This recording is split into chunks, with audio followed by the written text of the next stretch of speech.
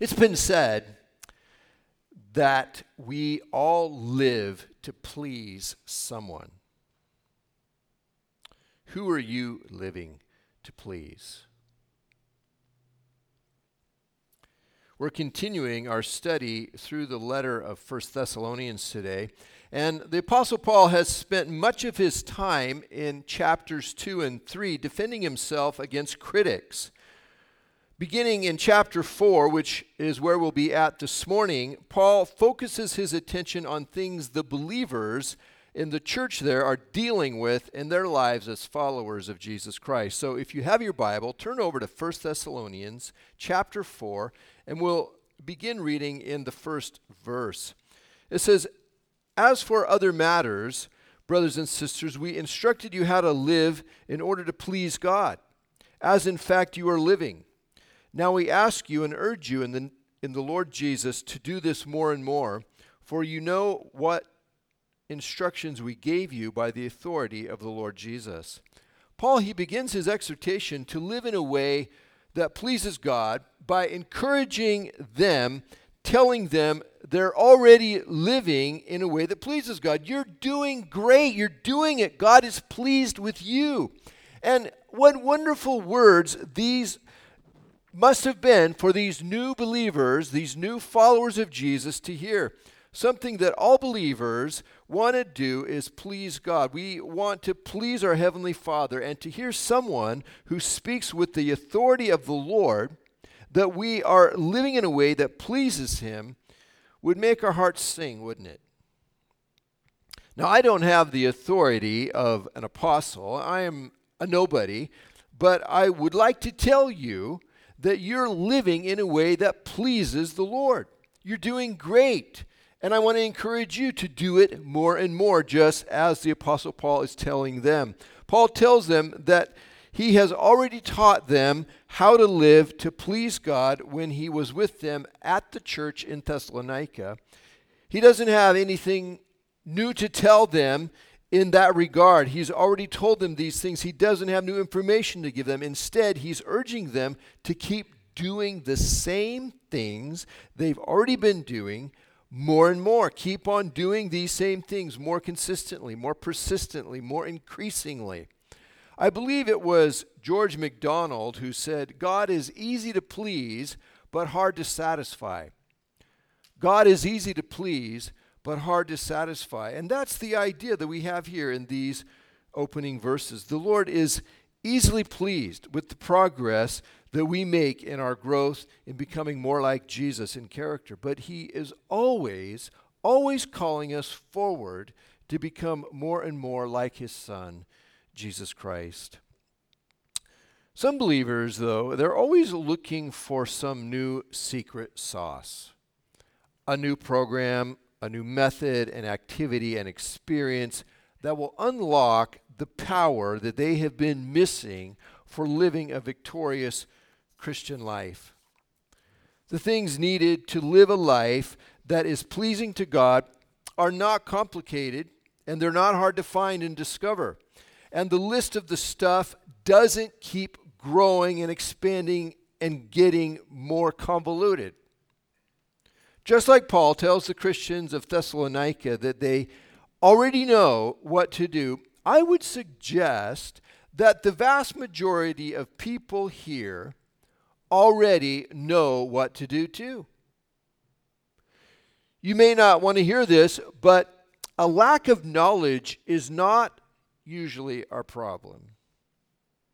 It's not because we're missing some important bit of information that will unlock the secret.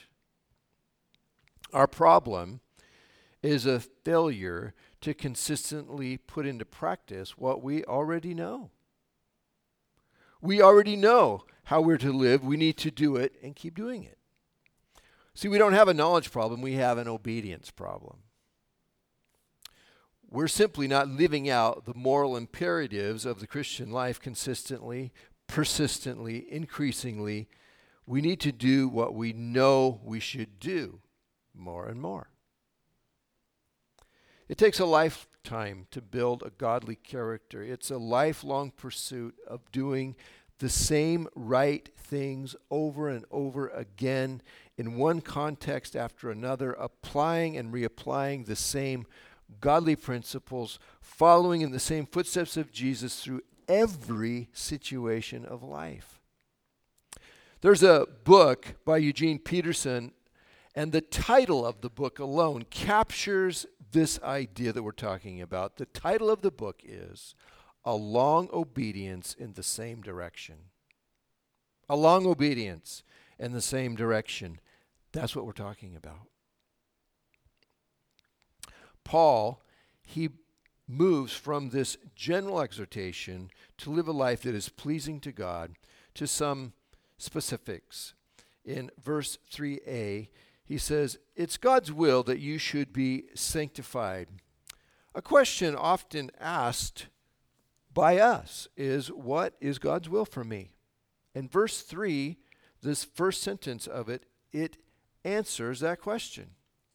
It's God's will that you should be sanctified, holy, dedicated to the Lord in how we live our life. What does that mean to be sanctified, to be holy? Well, let's read on. He gives us more detail about that. What we are going to read in the rest of this passage is not a complete description of how a person lives a holy life, but this particular area of our life where we are called by God to live a holy and sanctified way is an important aspect of living a life that is pleasing to God, living a holy life. He says, it is God's will that you should be sanctified, that you should avoid sexual immorality, that each of you should learn to control your own body in a way that is holy and honorable, not in passionate lust like the pagans who do not know God, and that in this matter no one should wrong or take advantage of a brother or sister. The Lord will punish all those who commit such sins as we told you and warned you before. For God did not call us to be impure, but to live a holy life. Therefore, anyone who rejects this instruction does not reject a human being, but God, the very God who gives you his Holy Spirit. What we're being told to do here is really pretty clear and easily understood, isn't it?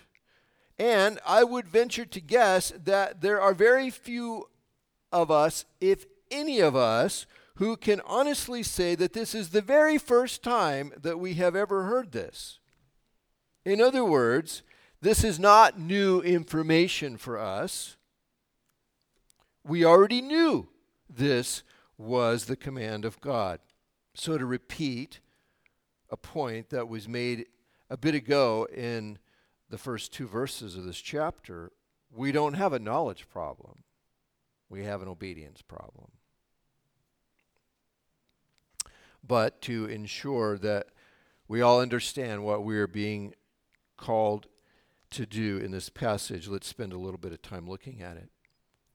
The first thing I want to draw our attention to is what is said in verse 8. This command to pursue sexual purity is not from a prudish, out-of-touch apostle or some Victorian-era church tradition. This command is coming from God. And anyone who rejects this command is rejecting God. Verse 8. The very same God who gives us his Holy Spirit which is the means and the power for us to obey this command. That's the God who's given us this command. In verse 8, anyone who rejects this instruction does not reject a human being, but God, the very God who gives you his Holy Spirit.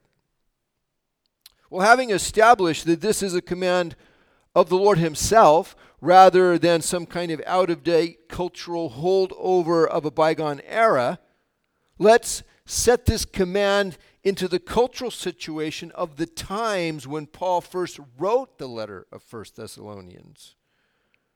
Paul is writing this letter from the city of Corinth to the believers in the city of Thessalonica. Both of those cities were renowned at that time for their immoral behavior, which was built into the very fabric of their pagan religion's fertility ceremonies and into their greater culture. People often think that our own culture is the most liberal and progressive and promiscuous in history in regard to sexual attitudes and behaviors. But that isn't true when it is compared to first century Greek and Roman cultures. The Thessalonian Christians lived in a very promiscuous, anything goes type culture. And into that environment, Paul writes these words that we have here in 1 Thessalonians chapter 4, verses 3 through 8. See, anyone objecting to the sexual morals given in this passage, saying, this is just not reasonable to expect a person in our day to live with such restrictions. You need to know that these morals were every bit as restrictive and difficult for the believers of Paul's day as they are in our day. And it ran counter to their culture just as much in their day as it does in our day. They didn't have it easier than we do. We're told to avoid sexual immorality. Well, what does that mean? The Greek word translated sexual immorality here is porneia. You may recognize the root of that word. We get our English word pornography from this same root word. At that time, porneia referred to any kind, type, form of sexual immorality as commonly understood. Because we have a mixed audience with small children present, whether it's here in the room with us or through the live stream, I'm not going to go into any kind of detail about these things. Based on my understanding of what the Bible teaches, the only acceptable context for sex is within the marriage relationship between a man and a woman. Any other context for this activity is considered sexual immorality. I know this is hard for some of you to accept. I know that this runs counter to the prevailing attitudes of our culture. When I was a new believer, I found the restrictions of Christianity in this area to be one of the most difficult aspects to accept. The Bible says that a man and a woman become one flesh in Genesis 2:24. We don't fully understand what this means, but there is no such thing as casual sex. Sex means something.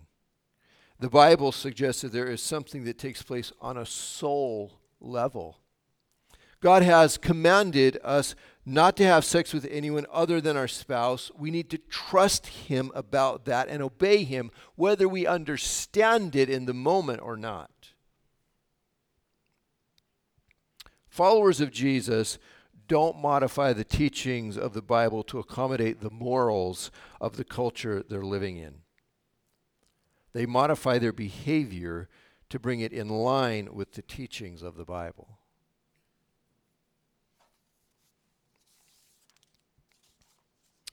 And as I said, this was a difficult thing for the believers in first century Thessalonica as much as it ever is for us in our day.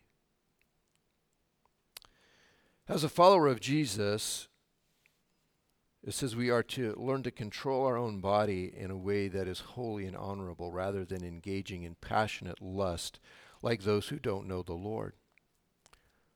This goes for all of us, whether we're single or married. Self-control, living in a holy, honorable way, is to be the goal that we are all aiming for.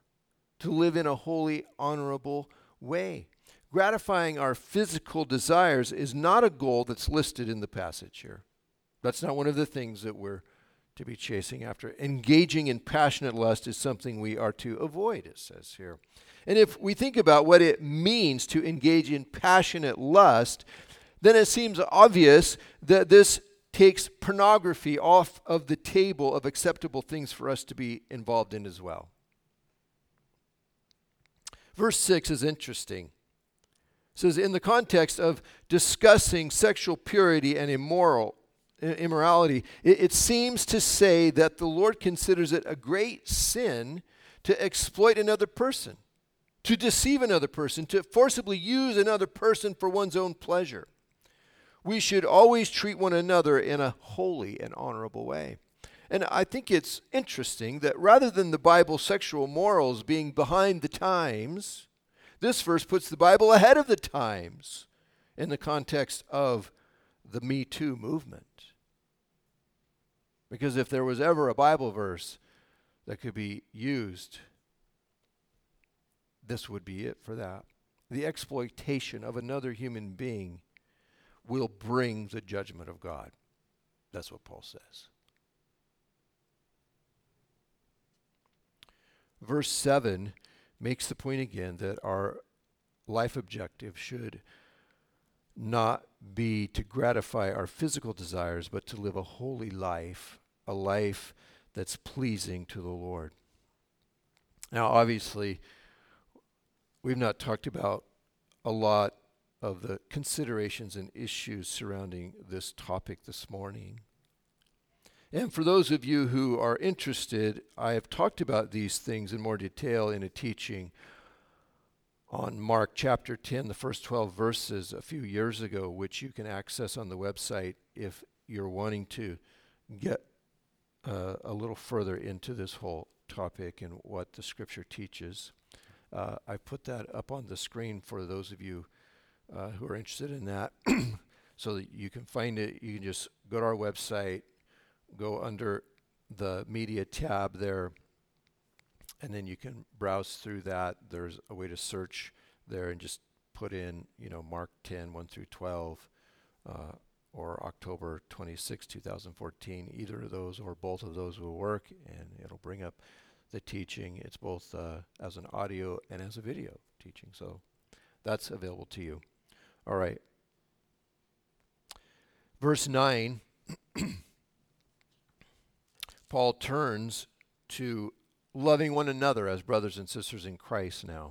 He says, now, about your love for one another, we don't need to write to you, for you yourselves have been taught by God to love each other. And in fact, you do love all of God's family throughout Macedonia. Yet we urge you, brothers and sisters, to do so more and more.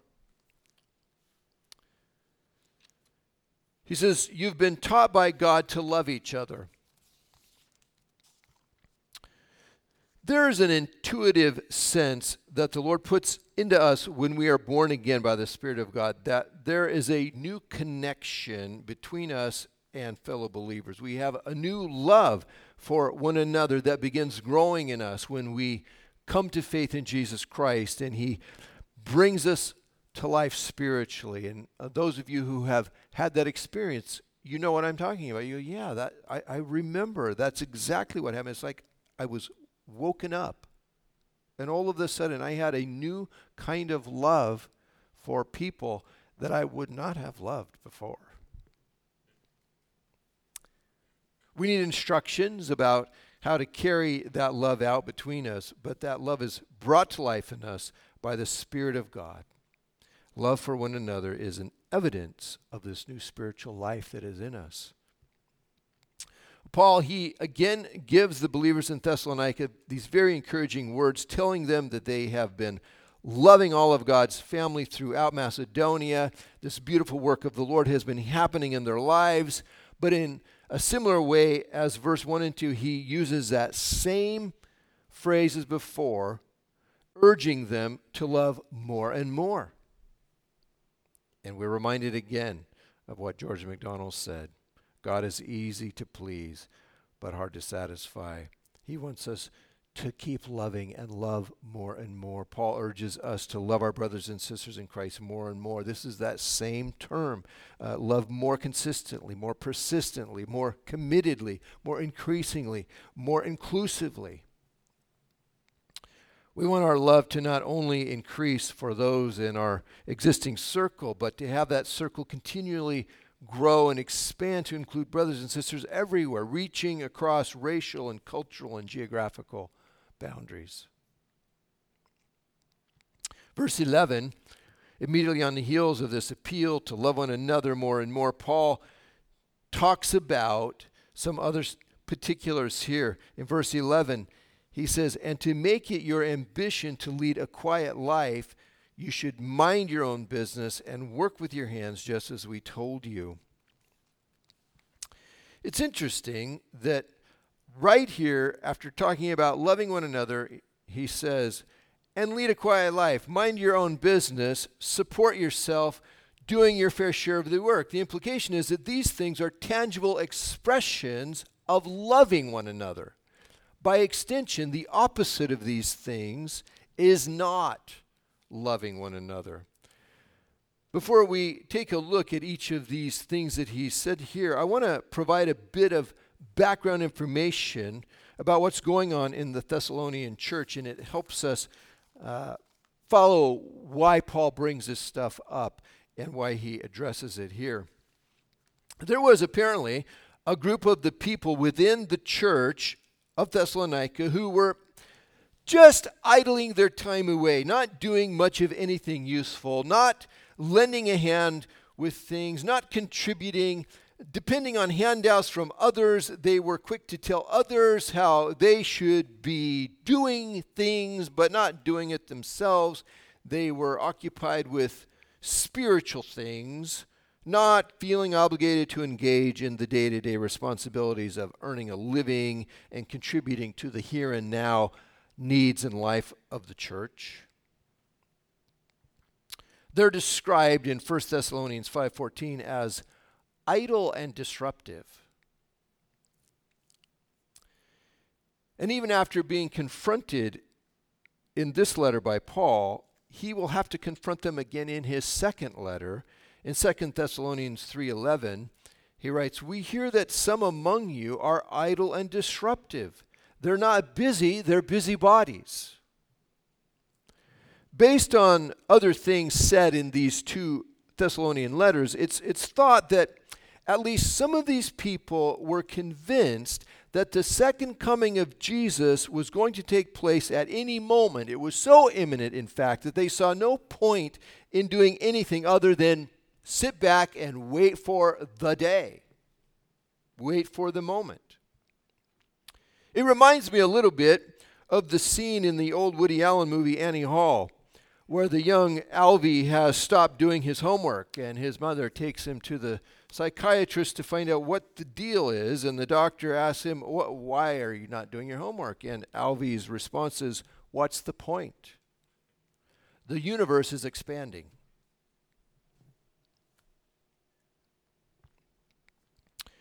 Jesus may come back today. He may come back today. But in the meantime, we're called to carry out the will of God here and now in every moment that we're given in this life.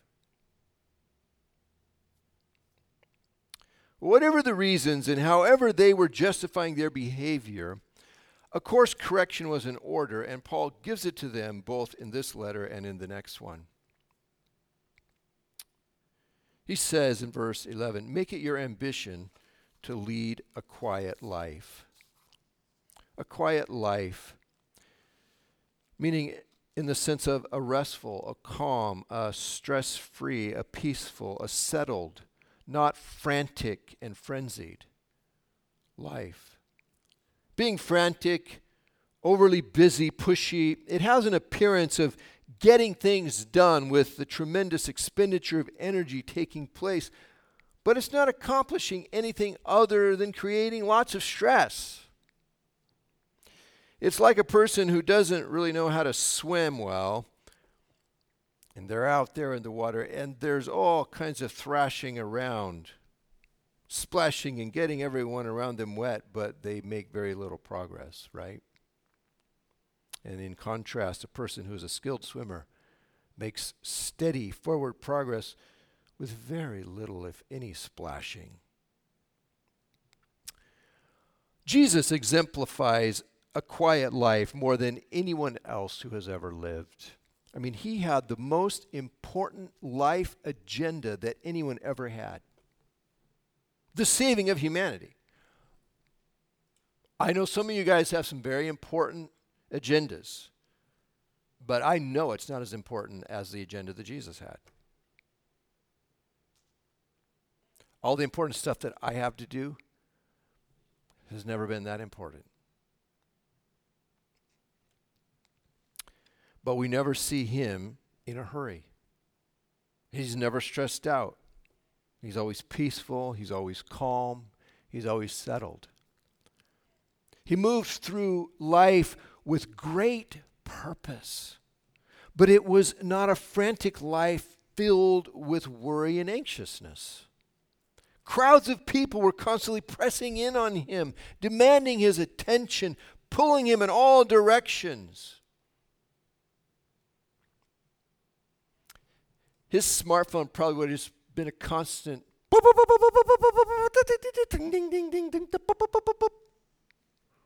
as the text messages were coming in and the Instagram posts and the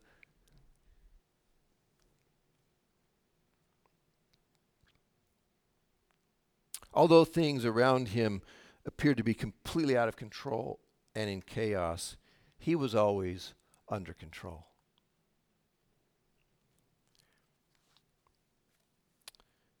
Make it your ambition to lead a quiet life. Can you think of a more relevant admonition for us in our own day than that?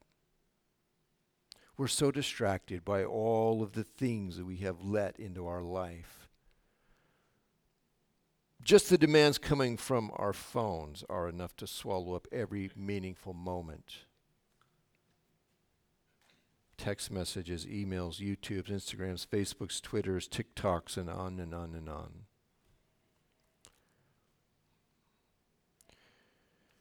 We need to turn some of that stuff off and step away from it so our spirit has time to find its anchor in the Lord.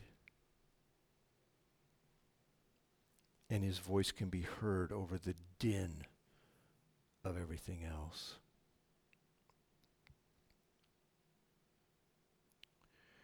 Rather than seeing how we can cram just one more thing into our life, let's make it our ambition to lead a quiet life. Next he says, you should mind your own business. Boy, good advice, huh? The group of people in the church at Thessalonica who are described as idle and disruptive are certainly guilty of that. It's often people who have too much idle time on their hands, who take then too much interest in the affairs of others, giving others advice that isn't asked for, judging the behaviors of others, Monday morning quarterbacking the lives of other people.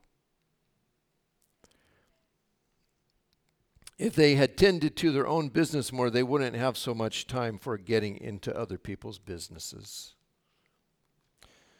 As a pastor, I get asked by people sometimes, what do you think about what whoever is doing? And my response is often to tell them, I don't really know anything about what whoever is doing. I have enough trouble keeping myself on the right path. I really don't have the time or energy to worry about what whoever is doing.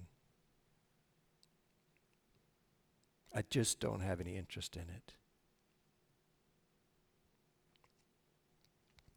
Pushing into other people's lives all the time, offering unsolicited advice and suggestions, telling others what they should do, getting into other people's business under the guise of being helpful and caring and concerned. You know, none of that stuff is ever appreciated. It's just not. No one wants it. That's just being a busybody. It reminds me of that insurance commercial that's running now where the guy's trying to train people not to become their parents. And you know, these people are all like, did that person ask for you to help them? No, they didn't. Okay. Mind your own business. Good advice for us. Third, he says, Work with your hands. In verse 11, work with your hands. Although the Greeks, as a culture, they deplored manual labor and they tried to relegate it to their slaves as much as possible. When Paul says working with your hands, in this context, it should be taken as an expression referring to supporting ourselves, pulling our own weight, making a contribution, doing our fair share of the work. Paul set an example for them to follow when he was at Thessalonica, supporting himself, pulling his own weight. Over in 1 Thessalonians 2:9, he wrote, "Surely you remember, brothers and sisters, our toil and hardship. We worked night and day in order not to be a burden to anyone while we preached the gospel of God to you." And then over in 2 Thessalonians chapter 3, his second letter to these same folks, verse 6, he says, "In the name of the Lord Jesus Christ, we command you, brothers and sisters, to keep away from every believer who is idle and disruptive and does not live according to the teaching you received from us. For you yourselves know how you ought to follow our example. We were not idle when we were with you, nor did we eat anyone's food without paying for it. On the contrary, we worked day and night, laboring and toiling, so that we would not be a burden to any of you. We did this not because we do not have the right to such help, but in order to offer ourselves as a model for you to imitate. For even when we were with you, we gave you this rule: the one who is unwilling to work shall not eat. We hear that some among you are idle and disruptive. They're not busy, they're busybodies. Such people we command and urge in the Lord Jesus Christ to settle down and earn the food they eat.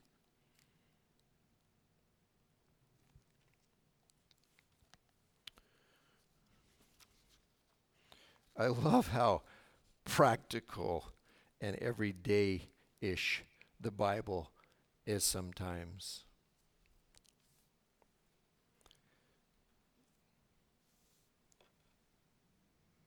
Anyone who thinks, oh, the Bible, it's so spiritual and just, kind of out there. It has nothing to say to us about the way we live our life. Well, you haven't read it then, apparently.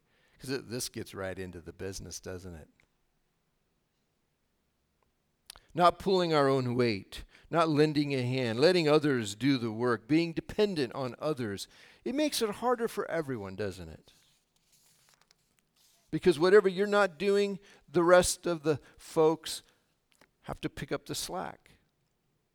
See, instead, we're called to be a blessing rather than a burden. We should seek to give rather than take, to provide for others who have genuine need of help. That's the loving way, helping, giving, providing for. This is what Paul is telling us. Finally, in verse 12, which is where the last verse that we'll take a look at today, he ends this passage saying, "So that your daily life may win the respect of outsiders, and so that you will not be dependent on anybody." We should live in such a way that we earn the respect of not only our own brothers and sisters in the church, but outsiders, unbelievers as well. Well, how do we do that? How do we earn the respect of those outside the church, unbelievers? Well, in the context of this passage, by being a hard-working contributor to the community, rather than being an idle know-it-all, giving advice when it isn't asked for, and sticking our nose in other people's business. Sharing our opinions and giving unasked for advice to people is not the same as sharing the good news of Jesus Christ. Christians, let's learn to be better listeners and more sensitive and insightful observers, praying and looking for invitations to speak into other people's lives in a way that builds them up and encourages them and helps them to find the real Jesus. Let's be quick to listen and slow to speak. That's what Paul's telling us. 1 Peter 2:12, Peter says a very similar thing. He says, "Live such good lives among the pagans that though they accuse you of doing wrong, they may see your good deeds and glorify God on the day he visits us. The surest way of dealing with the criticism of hypocrisy is to not be one. In closing, brothers and sisters, let's live lives that are pleasing to God, holy and honorable. Amen. Let's bow our heads for prayer. Father, we thank you for your good word to us this morning. It's not always easy to hear. It's not always easy for us to do. We thank you that your Holy Spirit has been given to us to give us the courage, the strength, the ability to follow you, to live lives that are pleasing to you, Lord, to pursue holiness. We ask that you would make these things so in us today, in Jesus' name. Amen.